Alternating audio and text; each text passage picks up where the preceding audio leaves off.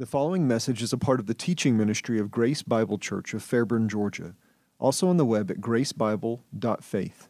That is gracebible.faith. We're in the midst of a study of spiritual gifts, understanding spiritual gifts, and studying 1 Corinthians 12 through 14 because that's where Paul was dealing with that question with the Corinthian church. I want to review just a little bit. We've gotten through the end of chapter 12. Just to review that a little bit, we had in the first three verses a test for authenticity of spiritual gifts. That is, there were people that were standing up and saying, Jesus is accursed. And they were saying it with such enthusiasm that people were saying, well, that's different. But evidently that person is speaking by the Spirit of God. And it turns out that he wasn't. So, there is a counterfeit to true spiritual gifts. It continues even today. We'll talk about that more as we go along. But first, we want to make sure that we're getting spiritual gifts from the right source, that is, from the Spirit of God himself. And secondly, a unified source of spiritual gifts is the triune God. That was in verses 4 through 11. It talked about the variety of gifts and the ministries those gifts produce on the one hand, but the fact that they all come from one God. It also included, this section did, a partial listing of the gifts, and we divided those up into three categories: gifts for the mind, gifts for the will, gifts for the tongue. Now, we're going to go over those same gifts today, but we're going to look at a more comprehensive list from the New Testament, every place that mentions a spiritual gift. There's 18 of them in all. And then finally, in chapter 12, we saw the unified nature of spiritual gifts, a spiritual body. And what is it that Paul does in this section? Let me say that again. What is it that Paul does in the section of verses 12 through 31 to kind of make an analogy for the way that spiritual gifts operate? He uses the analogy of a physical body to demonstrate how gifts work together to accomplish edification and building up of the church in the body of Christ. And remember he used several different metaphors, if you will, of how lesser members can't look at greater members and say, well, I'm not an eye or I'm not a head, therefore I'm not part of the body. You can't denigrate your own spiritual gift. God is the one who decides what spiritual gifts each one of us has, and God is the one that expects us to put those into practice. At the same time, the greater members can't look down on the lesser members and say, well, you're just a foot. You don't really have a whole lot to say in the matter. The feet can't get to where the body wants to go. I mean, the body can't get to where it wants to go apart from the feet. So the feet are critical. And in the same way, whatever part you have in the body of Christ, it's critical that you play that role and that you employ that gift. God has so designed the body so as to give each member an appropriate honor. Certain members get more time up front, if you will, or more exposure, and they get honor from fellow members. But God honors those that don't, that have gifts that operate more behind the scenes. And it's important for those members to recognize that and to recognize that all of us, are serving the Lord ultimately as we exercise our gifts. And even if you don't get recognition from others the way that some will, you still have recognition from God, and that's even more important. So today what we want to do is pause between our study of chapters 12 through 14 and do two things. First, as I said earlier, we're going to give a more complete list of all the gifts that are mentioned in the New Testament. We're going to divide those up into categories and give a brief description for each one.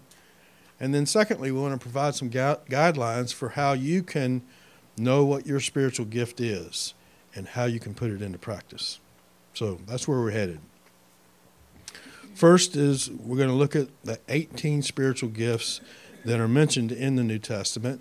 This time we're going to use a different set of categories to divide these up into 4 different categories: revelatory gifts, confirmatory gifts, speaking gifts, and auxiliary gifts. The first two, revelatory and confirmatory, have a total of 10 gifts in them, and they have ceased to exist. Why would they cease to exist? They're no longer exactly. They're no longer necessary because they provided foundational truth for the church, and they were the foundation upon which the church was built. And as the church matured over the course of time, those gifts became unnecessary.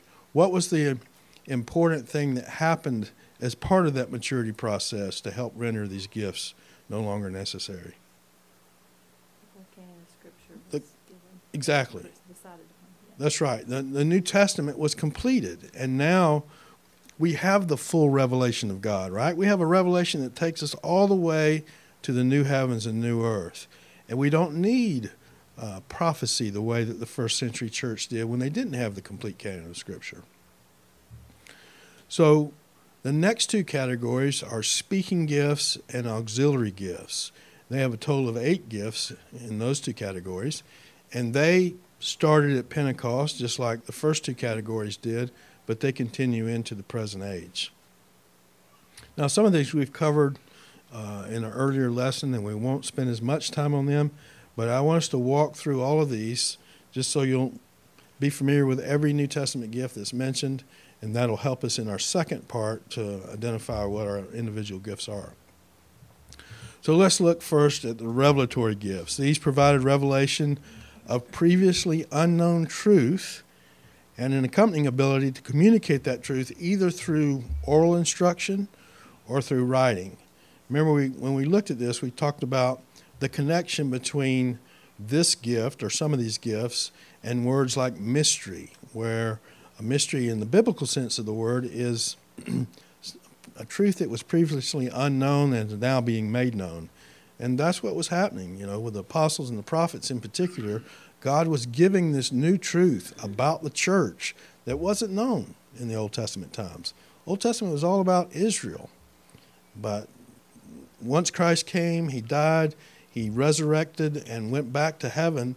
He sent the Spirit with these gifts, and he sent new revelation about the nature of these gifts, or the nature of the church, I should say. So first is the gift, which is also an office of apostleship. Now, this office, this gift, is mentioned in Ephesians chapter 4. It had some requirements that came with it, right? Not just anybody could be an apostle. One, you had to have contact with Christ during his earthly ministry. And most of these apostles, Paul might be some exception. It raises the question in my mind of how much contact Paul had with Christ over the course of Christ's earthly ministry. Paul was a good Pharisee. He came to the feast. I'm certain he would have heard Christ teach, but we don't really have a record of that in Scripture. But as an apostle, you had to be with Christ during his earthly ministry. You had to be a witness of him after he was resurrected, and you had to be personally commissioned by Christ. Paul certainly met those last two. The first one, we're not so sure, but the 12 certainly did that. And that's who we normally think of when we think of apostles, right? It's the 12 original apostles, Matthias replacing Judas, and Paul, because those are identified as apostles. But there likely were more than just those. And the reason I say that is Scripture at least infers that. Let me give you a couple of references that talk about that. Galatians 1:19, this is Paul speaking. But I did not see any of the other apostles except James, the Lord's brother, and he was not one of the 12, right? But he's called an apostle here. And then again, in 1 Corinthians 15, Paul says, and he's talking about the appearances of Christ after his resurrection. He appeared to Cephas, then to the 12. After that, he appeared to more than 500 brethren at one time, most of whom remain until now, but some have fallen asleep. Then he appeared to James, then to all the apostles. Now, all the apostles seems like that's a different group than the 12 because he mentioned them earlier. So the apostles, along with the prophets, were foundational for the church, and they had a unique authority. They weren't restricted to one local body. They traveled around and really built up the body of Christ universal through evangelism and discipleship. Their message was authenticated by signs, miracles, and wonders. And we have several references that speak to that. 2 Corinthians 12:12. The signs, and again, this is Paul speaking. 2 Corinthians is really all about Paul defending his ministry to this church. The signs of a true apostle were performed among you with all perseverance by signs and wonders and miracles. And then in Hebrews 2, verses 3 and 4, this is the first of several warning passages in the book of Hebrews. What was being warned against in Hebrews? There was like Jews who had accepted Christ, but then they were thinking about turning back to Judaism. Exactly. And so they're very strong warnings, because to depart and go back to Judaism is to depart from Christ. And that's what he's warning against.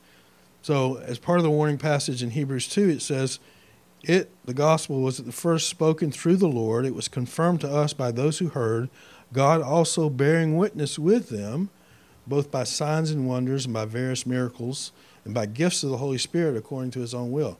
Now we're going to see that those are individual gifts, the effecting of miracles, the gift of healing. But as an apostle, you had a lot of them. You had a lot of those same gifts. It wasn't just being an apostle. It was the ability to have, authenticate your message through these miraculous works. All right, the next gift is prophecy. We often think of prophecy as the ability to tell the future, and because God reveals that to you, and that is part of the gift. Remember, Paul, in his journey as he was headed to Rome, the ship got in trouble in a storm, and this is the lowest guy on the ship probably, because he's a Jewish prisoner. He's in chains, and yet he becomes the commander of the ship in many ways. He's telling them what they need to do in order to have their lives preserved. We won't go back and read that account again because we read it earlier, but prophecy was more than just telling the future. It was also just, again, receiving revelation and being able to communicate that to local churches.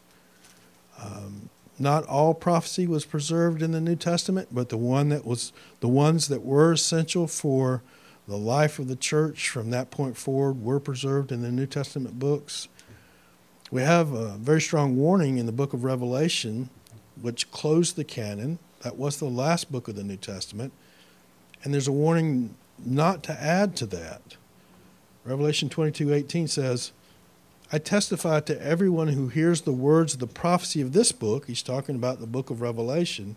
If anyone adds to them, God shall add to him the plagues which are written in this book. So, again, Revelation takes us to the end of God's revelation to us. It's not only the book of Revelation, but it's the end of the totality of Revelation, from Genesis to Revelation. And there's no more need for prophecy because God takes us all the way to the eternal state. There were female prophetesses in the early church. You're familiar with this from Acts 21. It says, on the next day we departed and came to Caesarea, entering the house of Philip the evangelist, who was one of the seven. He's talking about the seven back in Acts 6. We stayed with him. Now, this man had 4 virgin daughters who were prophetesses. And again, this was for this period of time. We normally think of speakers and teachers in the church of being men, but there were female prophetesses in the early church. Acts 21, verse 8 and 9, actually. So we have apostleship, prophecy, the distinguishing of spirits. The purpose of having this gift was because there were false prophets. And we already saw that with people standing up and saying things in the church that they were not speaking from the Spirit of God. So you had to have people that could hear a prophecy and be able to tell whether it came from God or not. We don't have an explicit example of this happening within a Christian assembly, but we do have some passages that, at least relate to this. 1 Corinthians 14:29 says, let 2 or 3 prophets speak and let the others pass judgment. That is, pass judgment on the legitimacy of the prophecy. We also have an example of Paul. Remember the girl that was following after Paul and his company, crying out, "These men are bondservants of the Most High God who are proclaiming to you the way of salvation." Was that a true statement? Absolutely it was true. What did they end up doing with this girl? They cast a demon out of her because they didn't need that kind of help. Even though what she was saying was true, she wasn't in league with them, and she ends up having this demon cast out of her. So Paul exercised that gift. He evidently knew that she wasn't speaking from the Spirit of God when she said what she said. The word of wisdom is a gift that we talked about earlier. Again, this is not wisdom in the general sense of the word. We're all commanded to grow in the grace and knowledge of Christ in wisdom. We do that largely through the book of Proverbs, but other sections of Scripture as well. This is a specific spiritual function belonging to a particular group of people that, again, related to new revelation about the gospel, new revelation about the church as Jew and Gentile in one body, New Testament truth. In essence, it is divine revelation received by those early Christian leaders which they took and transformed into words. They got this revelation in their minds from God, and they transformed that into words and communicated it both orally and in written form. And some of it became New Testament books that we have today. The word of wisdom is referenced by the Apostle Paul in passages like 1 Corinthians 2, Romans 11:25, Ephesians 3, 1-7. Peter talks about it in 2 Peter 3:15. This is something we talked about before, so I'm not going to spend a lot more time on it today, but it's connected with this idea of mysteries and revelation. Now, the word of knowledge, we also talked about it before. It's related to the word of wisdom, but this is somebody who takes what's been communicated through wisdom and applies it in different ways and at different times from when it was originally given. We saw Peter do that in 2 Peter 3, and Jude do it in chapter 1, verses 17 and 18. All right, so that's the first 5 of the 10 gifts that no longer operate. Obviously, we don't still have apostles today, right? Because they couldn't meet their qualifications. And we have the writing of the apostles preserved in Scripture. So that's all we need. God's given us everything that we need for life and godliness. During the time of the tribulation, there will be the 2 witnesses, and they'll prophesy. Is that because the church is gone? Yes. So they will still have copies of the Bible then. That's right. So what will they prophesy? Some of it, I think, will be prophecies of judgment, and maybe even related to what folks are going through in the tribulation period and a call to repent. So it's interesting that even during the tribulation period, God is still calling people to repent, and people will still be saved over the course of that time. So it's a good point. There will still be prophets, these 2 witnesses in the revelation period and the tribulation period. The 144,000 may also have a special ability to communicate truth during that time, and it will continue to be a means of evangelizing and trying to bring people to repentance. An awful lot of people will hear it, not repent, not want to repent, but you look at Revelation 7, that has the 144,000, also has this huge multitude from every tribe, nation, and tongue. A lot of people read that and they think, well, that's the church. That's actually people that come to faith during the tribulation period. So will they be sort of like the Old Testament prophets during the day of the Lord that will be prophesying during that time? Yes. Yep. Just proclaiming the word of the Lord. And I agreed. I think the Bible will still be there, but these will be men that are especially have an ability to, and have the ability to do miracles as well, to authenticate that they're messengers of God, just like in the New Testament period. Let's look now at the confirmatory gifts. What is it that they're confirming?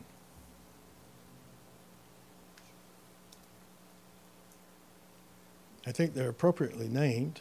That the person is from God. Okay, that the person is from God and that the message is from God.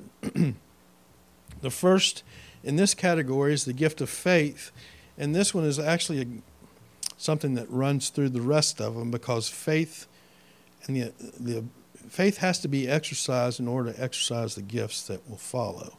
And again, this is not the faith of all believers. We all have to exercise faith, right, when we embrace the gospel. This is a faith that believes God in spite of extreme obstacles. It's like the faith that Jesus talked about. If you have faith as a grain of mustard seed, you can say this mountain be tossed into the sea, and it will. It is a special ability which enables a person to believe God in the face of those obstacles. And again, we will read Acts 27 in this case, because it really highlights Paul's possession of this gift. Keep in mind, he's a prisoner on this ship. The ship is in a tremendous storm, and it looks as if very little chance of them being saved through it. But what happens? An angel appears to Paul, and here's what it says. Paul says, "For this very night an angel of the God to whom I belong and whom I serve stood before me, saying, 'Do not be afraid, Paul, you must stand before Caesar.'" That's where he was headed. "And behold, God has granted you all those who are sailing with you." Think about that. Every single person on that ship was going to be delivered, because that's what God decided to do. He was going to deliver Paul, and he's going to let everybody else be saved from the storm as well. "Therefore, keep up your courage, men, for I believe God that it will turn out exactly as I've been told." Now, Paul's kind of putting himself out there to state this when everything looked like it wasn't going to happen that way. But it was true. I think it was like 276 people that were on the ship, and they all got to land safely. Paul was able to make that bold prediction concerning the safety of the entire ship because he had this gift of faith. We also have kind of an inference, and we'll get there next Sunday when we look at 1 Corinthians 13, but Paul writes there, "If I have the gift of prophecy and know all mysteries and all knowledge," so you can see how a prophet would have those two gifts, "and if I have all faith so as to remove mountains," that's the kind of faith that he's talking about here. Gifts of healings we talked about 2 weeks ago, I guess it was. These were not the result of medical practice the way that doctors work today, but they were healing by a special supernatural gift of spiritual power. Again, the purpose was to confirm both the message and the messenger, and we had apostles that had this gift. Gifts of miracles went beyond just healings to even something like raising somebody from the dead. I mean, that is an incredible work, power. We see this. We see one example of this in Paul's ministry in Acts 9. I'm sorry, this is Peter. Acts 9:40-42, Peter healing Tabitha in Joppa. "But Peter sent them all out, knelt down and prayed, and turning to the body, he said, 'Tabitha, arise.' She opened her eyes, and when she saw Peter, she sat up. And he gave her his hand and raised her up, calling the saints and widows. He approached her, he presented her alive, and it became known all over Joppa, and many believed in the Lord." So that's just one example. As you read through the book of Acts, you have all kinds of healings and miracles taking place at the hand of the apostles, and it was, again, used to authenticate them as God's messengers. Kinds of tongues.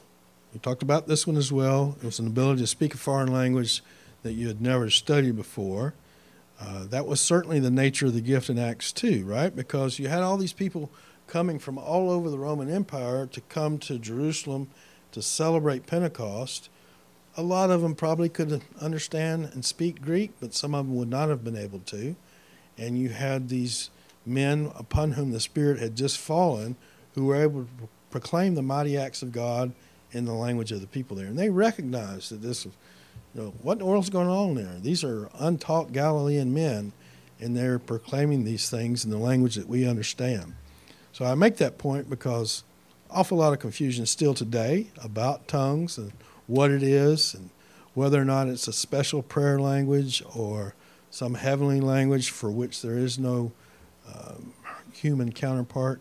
That's not the gift of tongues as exercised and taught in Scripture. This was a gift, too, that Corinth had a lot of trouble with.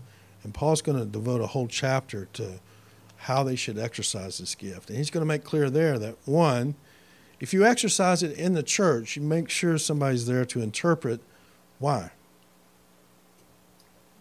So it's not gibberish, so that they know that it's real authentic words. Exactly. And, I mean, let's say that somebody stood up and spoke in tongues and somehow people knew that it was from God, but there was nobody to interpret. You don't get anything out of that, right? There's no edification. That's the thing that Paul emphasizes over and over. You know, you can have all these languages, but if you don't understand what's being said, you can't communicate and you can't learn. And that's the purpose of spiritual gifts.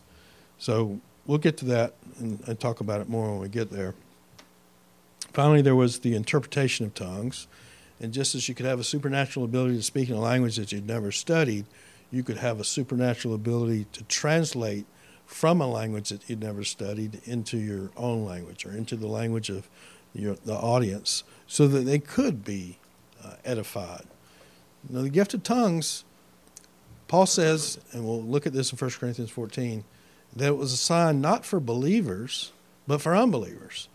And to me, that's how it was used. Paul said he spoke in tongues more than all of them. He spoke in tongues as he traveled around, and he used it to proclaim the gospel to people that didn't speak Greek, couldn't understand him if he spoke Greek, and they could hear the gospel in their own tongue through that means. Okay, that's the confirmatory gifts. There's 5 revelatory gifts, 5 confirmatory gifts, and I think it's clear, I hope it's clear to everyone, that these gifts no longer exist, right? We don't have apostles today. We don't have people going around healing somebody and then proclaiming a new message. The reason that we don't need those gifts anymore is because we have the completed New Testament canon. Now let's look at the gifts that do still operate today. And the first category here is the speaking gifts. These, again, began with the church at Pentecost. These do continue to the present day, and they contribute to the growth of the body of Christ in several ways. Evangelism, for example, adds numbers, adds new members to the body of Christ. Teachers instruct members in doctrine. Pastor teachers provide shepherding guidance and persuade believers to obey God's word. So we're going to see that all these gifts are still operative and still building the church today. First is evangelism.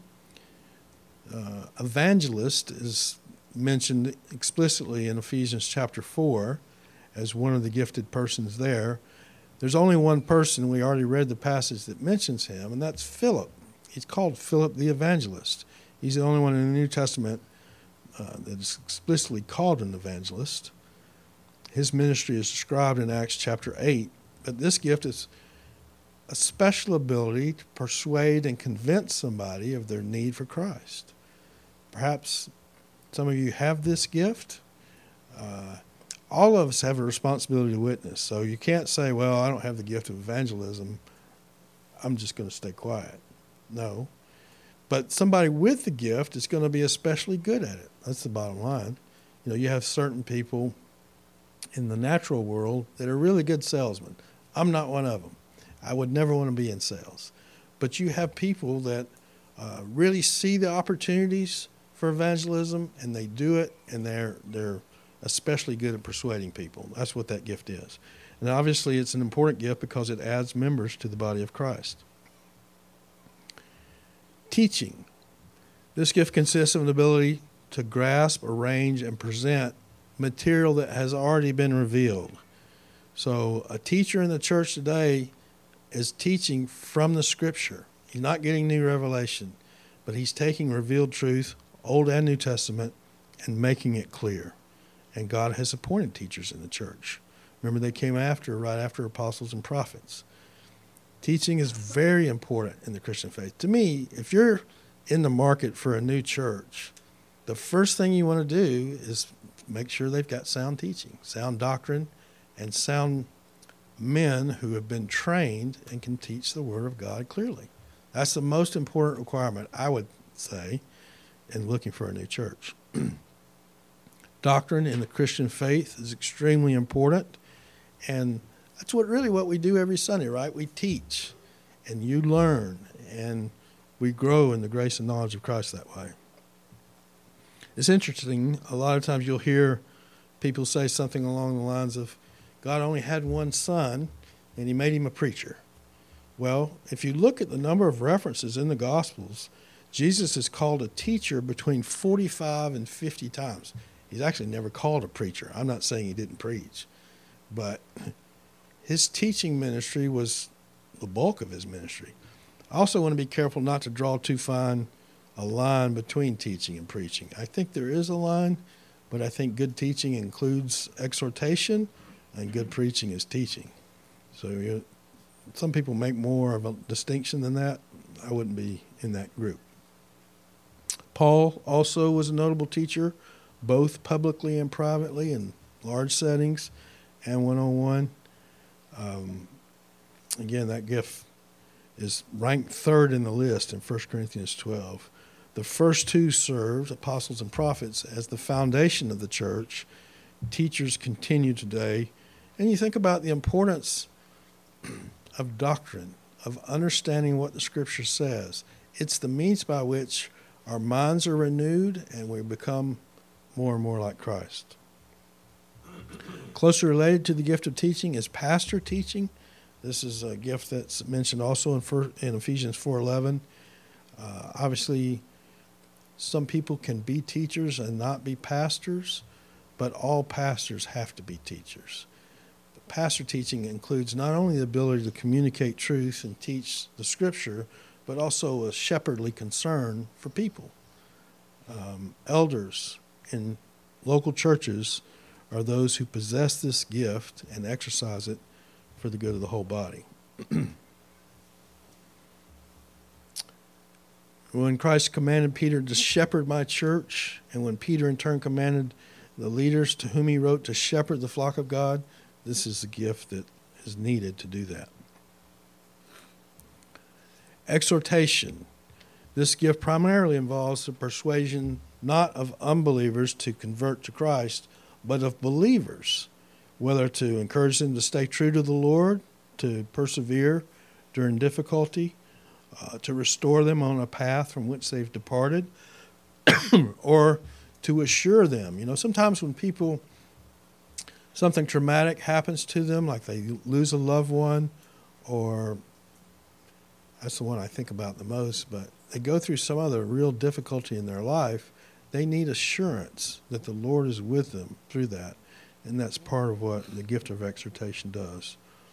Paul, Timothy, and Barnabas are all good New Testament examples of those who possess this gift. Let me read you some passages that illustrate that. Paul says in 1 Thessalonians 2, "You are witnesses, and so is God, how devoutly and uprightly and blamelessly we behave toward you believers, just as you know how we were exhorting and encouraging and imploring each one of you as a father would his own children, so that you may walk in a manner worthy of the God who calls you into his own kingdom and glory." That's the purpose of exhortation, is to stay true. Paul talks about Timothy doing this in 1 Thessalonians 3, verse 2. "We sent Timothy, our brother and God's fellow worker in the gospel of Christ, to strengthen and encourage you as to your faith, so that no man may be disturbed by these afflictions. For you yourselves know that we have been destined for this." What was Barnabas' nickname? He was a son of encouragement or exhortation. He's talked about Acts 11, verse 21. "The hand of the Lord was with them, and a large number who believed turned to the Lord." This is at Antioch. "And the news about them reached the ears of the church at Jerusalem, and they sent Barnabas off to Antioch. Then when he had come and witnessed the grace of God, he rejoiced and began to encourage them all with a resolute heart to remain true to the Lord. So you not only see those men as examples of exhortation, but you see what the purpose of exhortation was in each case. Finally, we get to what, for lack of a better term really, is called auxiliary gifts. Maybe complementary gifts would be another way to think about these. And just as the confirmatory gifts supported the revelatory gifts, we said that they confirmed both the messengers and the message, these auxiliary gifts support the speaking gifts. Without the support of the auxiliary gifts, the body would be crippled. Let's run through these. Helps or ministry. This gift refers to the many different kinds of physical help or relief that are supplied when a need arises. The men in Acts 6 had this gift. Remember, the reason that they designated those men is that they didn't want the apostles to have to wait on tables. Not because they didn't love the widows, but because it was more important for them to devote themselves to prayer and ministry of the word. Paul had this gift exercised toward him, and David even alluded to this with Epaphroditus this morning, but others did this for Paul. Onesiphorus in 2 Timothy 1, Onesimus mentioned in Philemon 1, verses 10 through 13. Again, this is one of those gifts that's not recognized like speaking gifts are, but it's just as critical. And it's important that those who have this gift be motivated to do it out of love, because if you do it and you don't get recognized for it and it bothers you, you really have to kind of recalibrate, if you will. And think about all the different ministries that require this gift. I mean, even, I know some of you have this gift. You may not know it. I'm going to ask you about that more in a little bit. But I know some of you have this gift because of the way that you see something that needs to be done and you just do it. You don't have to be told to do it. You want to pitch in and do it. And it can be things like, preparing this room, this building for a Sunday morning service. It can be doing stuff for the ladies' tea. This is a very critical gift, and it's something that has to be done, even though it doesn't always get a lot of attention. All right. Showing mercy. This is mentioned in Romans chapter 12, and that's another one of the passages that talks about the gifts. We know what those passages are, right? 1 Corinthians 12 is what we're studying in depth. Romans 12 is another place where gifts are mentioned. Ephesians 4 and 1 Peter 4. Those are kind of easy to remember because the chapters are the same, two pairs. This is a specialized form of the gift of helps that shows itself in particular to those who are going through a difficult time, whether distress, misery, pain, anxiety, something along those lines. Dorcas is a New Testament example of this gift. We read about Tabitha. Well, that's the one that we read about earlier. Let me read it again. I'll give you a little more context. Acts 9:36.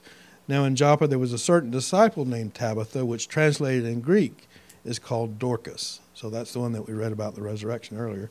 This woman was abounding with deeds of kindness and charity, which she continually did. So she had that gift of mercy. And as we already read, when she became sick and ultimately died, Peter came and exercised the gift of miracles and brought her back to life. Epaphroditus, again, was another good example of this gift, risking his life for the sake of the gospel in his ministry to the Apostle Paul. Giving is a spiritual gift. Again, we're all responsible to give. We're all stewards of what God entrusts to us, not just in spiritual gifts, but also in the material resources that he gives to us. But the gift of giving, again mentioned in Romans 12:8, is a special ability to do that. It's often accompanied by a special ability to make money. Some people have that. And when they have that and they trust in Christ, they're willing to give large portions of money to support Christian ministries and do it to maximum benefit. Barnabas, again, was an example of someone who exercised this gift when he sold his property and laid the proceeds at the apostles' feet. Now, giving doesn't have to be somebody who just makes some money and has surplus and gives it that way. It also somebody that maybe has more modest means, but they really prefer to live a very modest lifestyle, even a frugal lifestyle, so that they can give more. There are just some people that want to do that, and they're gifted that way. Finally, we have the gift of governing or ruling. Paul mentions this gift in 1 Corinthians 12:28 and Romans 12. It's a special ability to lead. And again, elders have to have this ability. The proving of their leadership takes place where? In the home. What does Paul say? If a man can't lead in his own home, how can he lead the family of God? Leadership in a local church is to be a plurality of men rather than one person. And that's why we have 3 elders in our church. Okay? So that's the gifts. That's the 4 categories of gifts: revelatory, confirmatory, speaking, and auxiliary. Now we want to move to, how do you know what your gift is, and how do you use it? If I were to ask each one of you today, can you briefly describe your spiritual gift? How many of you could? Raise your hand. Okay, a few. That's not necessarily a bad thing, because you could be exercising your gift and not know what it is. That's the more important thing, is that you make sure you're exercising it. But nothing wrong with knowing what your spiritual gift is too. And we're going to talk about that. 9 steps to discover your spiritual gifts. This is, again, straight out of Dr. Thomas's book. I'm going to give them to you in very summarized form, but if you want to read about it in more detail, and even if you don't have a copy of the book, want to borrow mine, I'll be glad to loan it to you. The first guideline: become convinced that you have a spiritual gift. I hope you are convinced of that now. Peter says, as each one has received a special gift, that is, each believer employ it in serving one another as good stewards of the manifold grace of God. We're in the midst of the study of the gifts now, and certainly by the time we finish, I hope you're convinced you have at least one spiritual gift, likely more than one, a combination of gifts. Secondly, know what the spiritual gifts mentioned in the New Testament are. That's why we did what we did this morning, so you're familiar with all the gifts that are mentioned in the New Testament. Thirdly, if you don't know what your gift is, pray. Think about it. Pray, seek the Lord, and see what he does. You know, it's always a good idea to pray no matter what you're about to do and embark on. The same would apply to spiritual gifts. Pray for enlightenment as to what gifts you have. Fourthly, consider your natural abilities, circumstances, and resources. Now, spiritual gifts are different from those things, but oftentimes God uses those natural things in giving you a spiritual gift. He uses the experiences that you've had, and he's the one that controls those, to determine what spiritual gift you will have. Think about it for the apostles, right? They had to have the experience of being with Christ, seeing the resurrected Christ, and being commissioned by Christ. Otherwise, they couldn't qualify. Somebody who has the gift of giving, again, is going to have experiences and upbringing, maybe education, maybe a certain ability to make a larger amount of money and be able to give a big portion of that money because it's a surplus to him. On the other hand, by contrast, somebody who's scared to death to speak publicly, and my understanding is that's one of the number one fears that people have. They're probably not going to have the gift of teaching, because you have to be able to get up and speak in front of a crowd. So those are things that you consider as you try to understand what your spiritual gift is. This one may sound a little odd, but just try something. Try different ministries to help you find what your gifts are. There's nothing wrong with that. If you end up not having that gift, you've not sinned by trying to do something that you're not gifted at. And again, there's a sense in which all the gifts that we've just gone through that are still operative today They're the responsibilities of all of us. You think, well, I don't have the gift of teaching. If you're a parent, you teach your kids, right? If you're evangelizing somebody, you're teaching them about Christ and the gospel. So there's definitely going to be areas that you excel at more, and that's how you kind of narrow down as to what your gift is. But don't be afraid to experiment, and that'll help you discover what your gift is. After experimenting, self-evaluate. Make your own determination. Well, did I excel at that? I think there's even a subjective side to saying, I really got satisfaction out of that. That's not your ultimate aim. What is your ultimate aim as you exercise a spiritual gift? Glorify God, and what for others? Help edify other believers.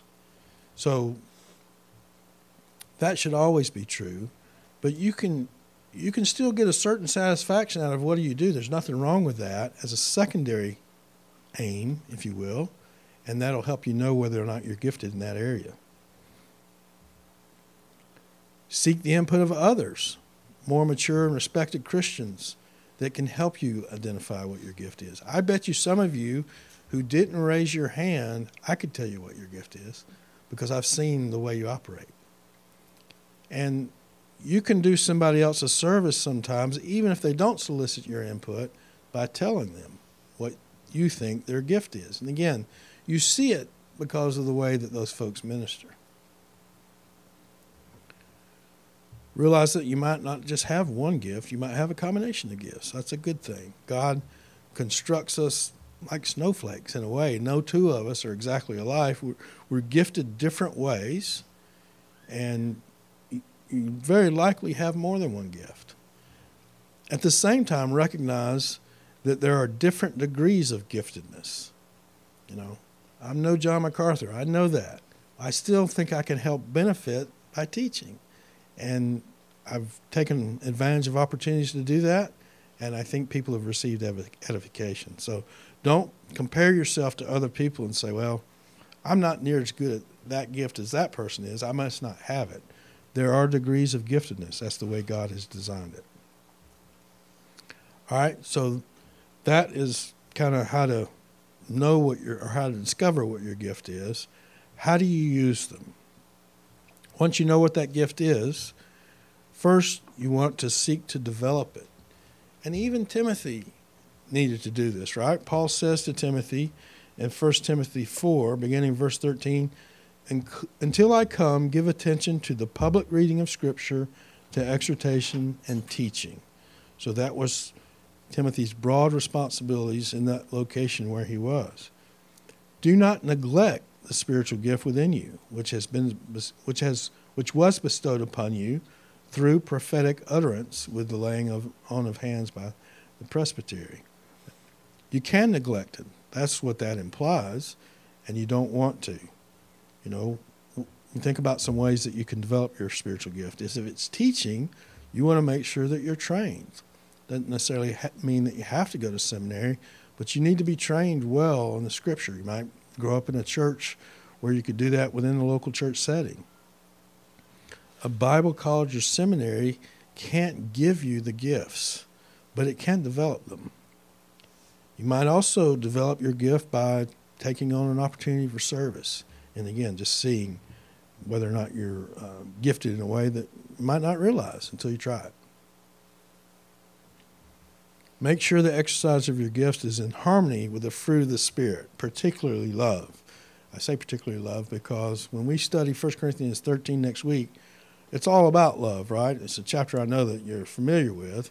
But it's also, as you see the way that Paul describes love, he's using the fruit of the Spirit to describe it.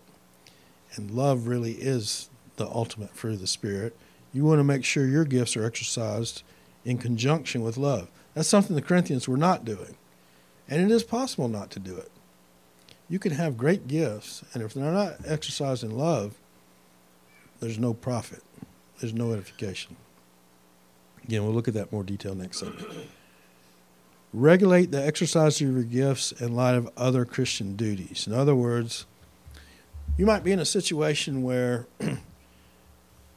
somebody is doing a ministry in the church, and you're looking at that person and you say, you know what?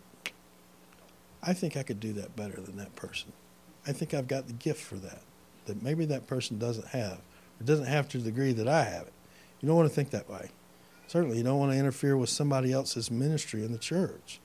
You might be able to come alongside and help that person, but you don't want to displace them. And that's what I mean by regulate the exercise of your gifts in a loving way, putting the needs and the interest of others ahead of your own. Avoid pride in the exercise of your gift. That should be obvious. And again, that was something that I think some of the Corinthians were struggling with. Remember that every member of the body of Christ is gifted and needed. Just that mindset will help us. Those last 2 points are things that Paul especially made note of in chapter 12. So we want to take note of them as well. Above all, again, it's not critically important that you nail down with precision exactly what your gifts are. What is important is that you serve. I think you'll figure out what your gifts are over time. That's been my experience. But the main thing is that you exercise the gifts that God has given you in service to the body. Okay. Next week, we'll look at the unquestioned superiority of spiritual fruit, which is love. We start at the very tail end of chapter 12 and go through 13. I'm not sure if we'll get all the way through 13 because there's some real meat at the end of 13 that we'll want to deal with as far as the cessation of certain gifts. Paul even talks about it there. But we'll see how far we get in 13. Certainly you could read that whole chapter between now and next Sunday as preparation. If we get through all of it, you'll be well prepared. Any questions about anything that we've covered this morning? If somebody is wanting to try things to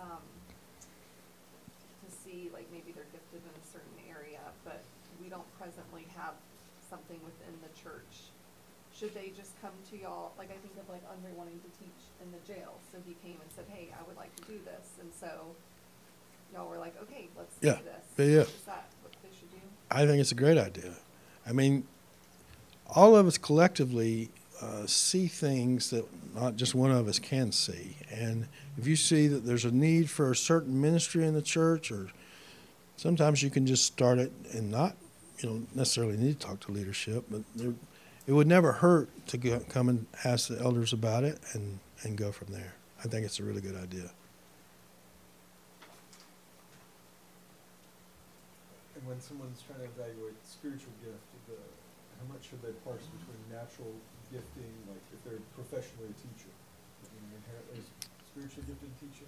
I don't think it inherently means that, because somebody can be a real expert in a certain area in which they teach and not be an expert in the Bible. Now, again, I think that experience of, teaching, studying, preparing to instruct a crowd would be helpful, but they need to make sure that they can teach biblical truth alongside whatever their regular subject matter is.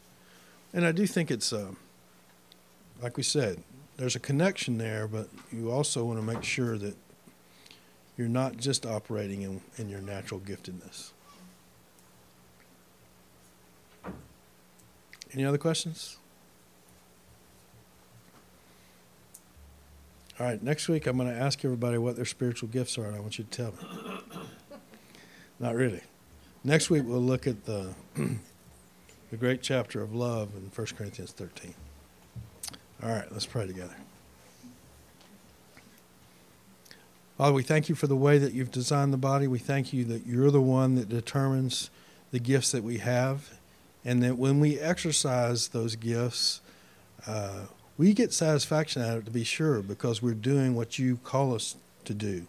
And there's always joy in that. But we also exercise the gifts for the benefit of others. What a beautiful design that you've made that way. And thank you for the instruction that we have of the human body and the way that it works together to accomplish things, and the importance of every member of the body. Help us to always be mindful of that in our local body of believers. I thank you for each person in our body and the gifts that you've given each one and the way that they exercise those gifts. And I pray that we would continue to do that, particularly in the coming new year. I pray that you would bring us new people with gifts that perhaps we're lacking right now, and continue to grow our body that way. But I thank you that we can always trust that you'll do what's best, both for the church worldwide and for each local assembly. You oversee that, and you add to it as you see fit. Help us as we launch out into the new year, Father, just to continue to be faithful and to walk faithfully until Christ comes. We pray in his name. Amen.